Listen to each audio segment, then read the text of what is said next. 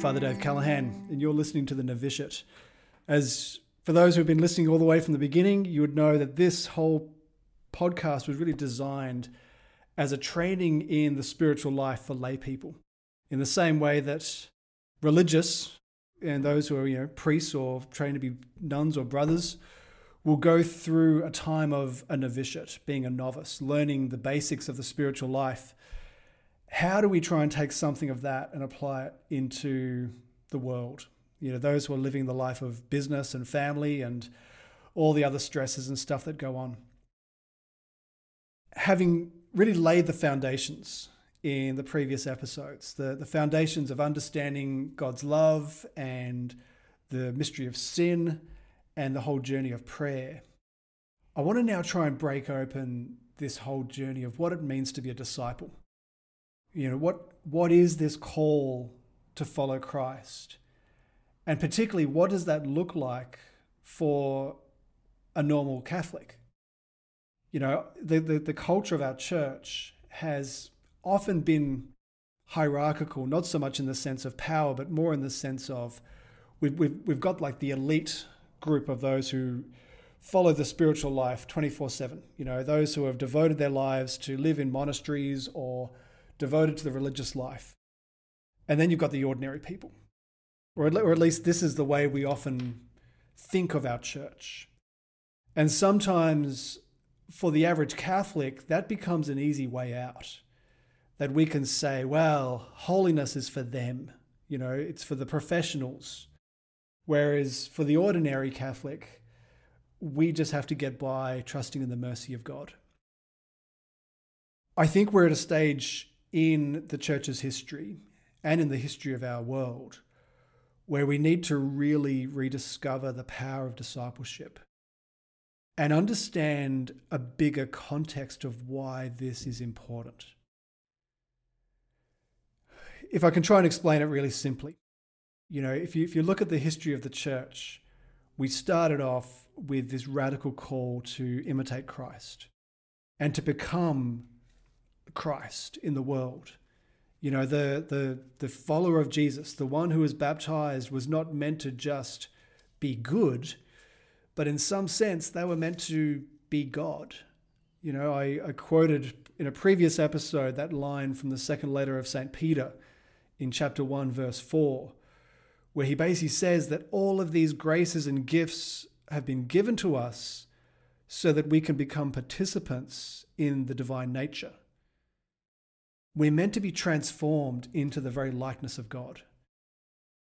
Now, as time went on, and as Christianity started to spread throughout the whole world, it became much harder to take people through an intensive journey of discipleship. In the early church, it would be 3 years of preparation before you got baptized. And after that, you would then still be going through an intensive journey with a close community with the intention that your life would be completely shaped into the likeness of Christ, even unto death, even to the point of dying for Christ. There's a beautiful line by St. Ignatius of Antioch. Ignatius of Antioch was sort of second generation Christianity. He was discipled by the apostles. He was the bishop of Antioch. He was arrested and being taken by a guard of prisoners to Rome, where he was going to be fed to the lions in the Colosseum. And he writes a letter to the church in Rome where he basically says, now my discipleship begins. He's been a bishop for decades. He's been faithfully following Christ all these years. But in his mind, the fact that he's now about to be eaten by a lion becomes the benchmark of discipleship. Now, a few hundred years later, this whole image changed radically.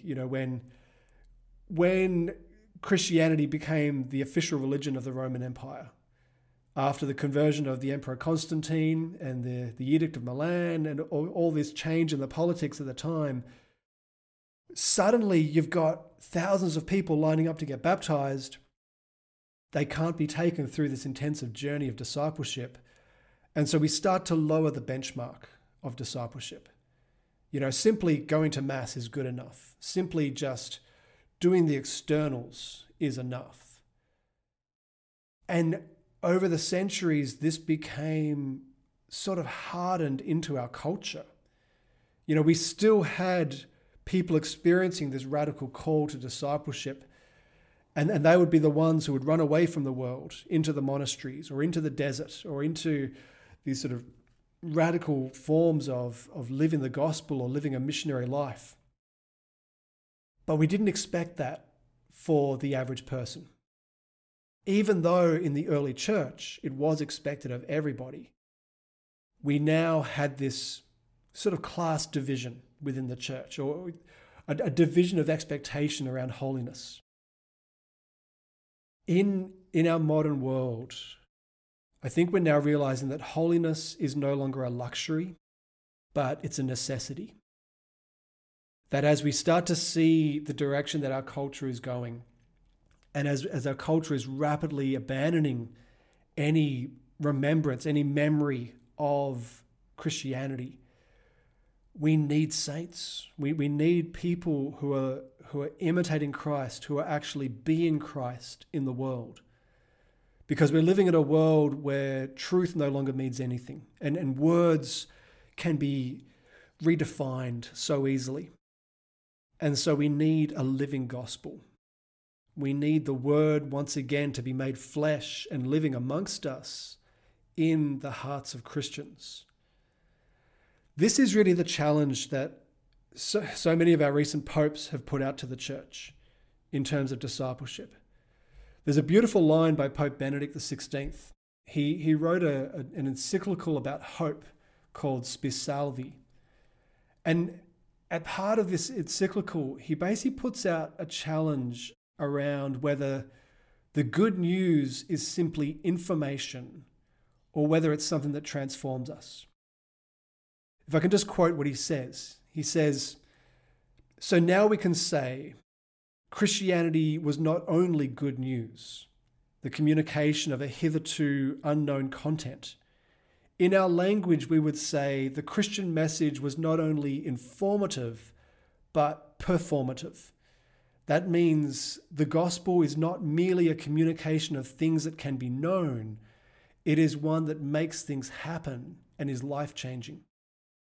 The dark door of time, of the future, has been thrown open. The one who has hope lives differently. The one who hopes has been granted the gift of a new life." He puts out this challenge that the message of Christianity is not meant to just be information, but it's meant to change how you perform or how you live. It's meant to be transformative, not just informative. This, I think, is the real challenge to the whole culture of our church. For so long, we've settled for the bare minimum, where as long as people know the truth and they're able to profess the truth, we won't necessarily expect them to live it. There seems to be this understanding that when you die and go to heaven, as long as you have believed the right things, then that's your ticket to get through the pearly gates. The fact that you haven't lived any of those things will just be ignored by St. Peter. What we need to realize is that the mercy of God was given to us so that we could get to heaven. But the call to imitate Christ was given to us so that everyone else could get to heaven.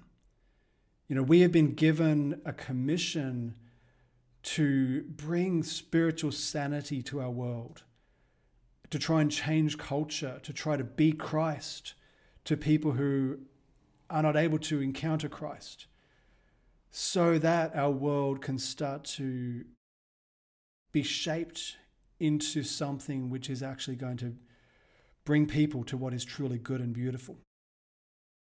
There's a Catholic author, French author by the name of Georges Bernanos. I'm probably pronouncing his name completely incorrectly here, but he wrote a little short story many years ago, basically imagining what would happen if we invited an agnostic to come to church and preach to us. And so the short story is called The Homily of an Agnostic on the Feast of Saint Therese of Lisieux. And basically, it's his way of trying to reveal to the Catholics what the rest of the world thinks about us. If I could just quote a couple of lines from him. He basically says, and this is the agnostic speaking, "You are the salt of the earth. So if the world loses its flavor, who is it that I should blame?" He goes on to say, "The New Testament is eternally young. It is you who are so old. Because you do not live your faith has ceased to be a living thing. It has become abstract, bodiless. Perhaps we shall find that the disincarnation of the Word of God is the real cause of all of our misfortune.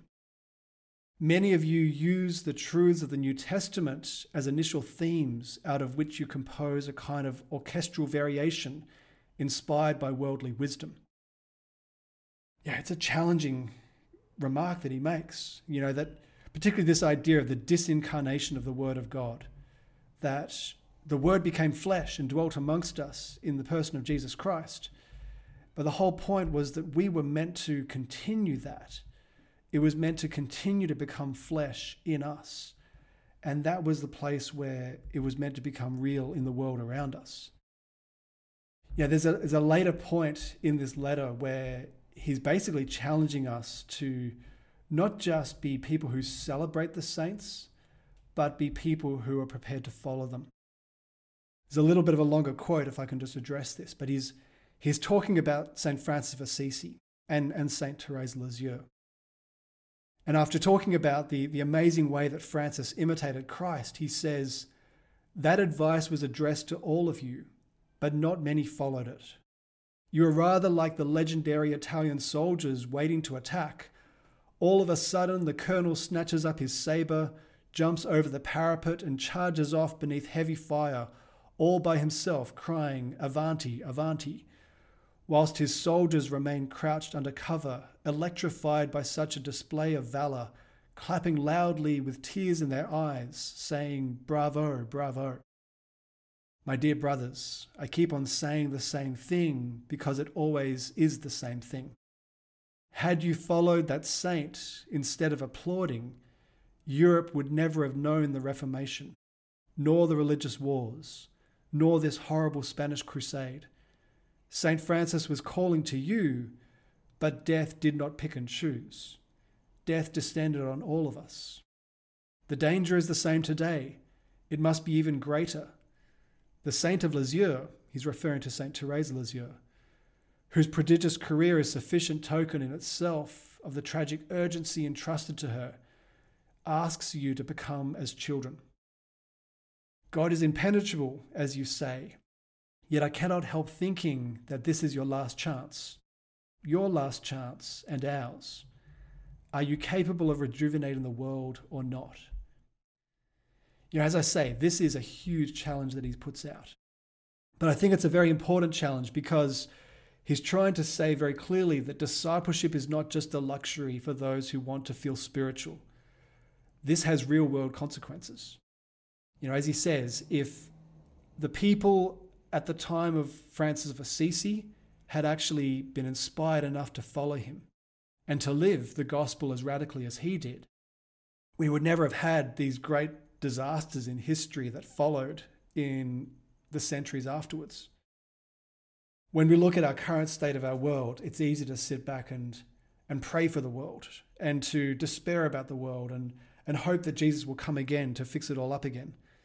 But maybe the real challenge is that Jesus does want to come again, but he wants to come in your life, that you would be the imitation of Christ, that you would be the one that brings the gospel into the world in a way that's real and credible and tangible for most people. So in the coming episodes, I want to break this open a little bit and try to raise the question of what does this look like for the average Catholic living in the world?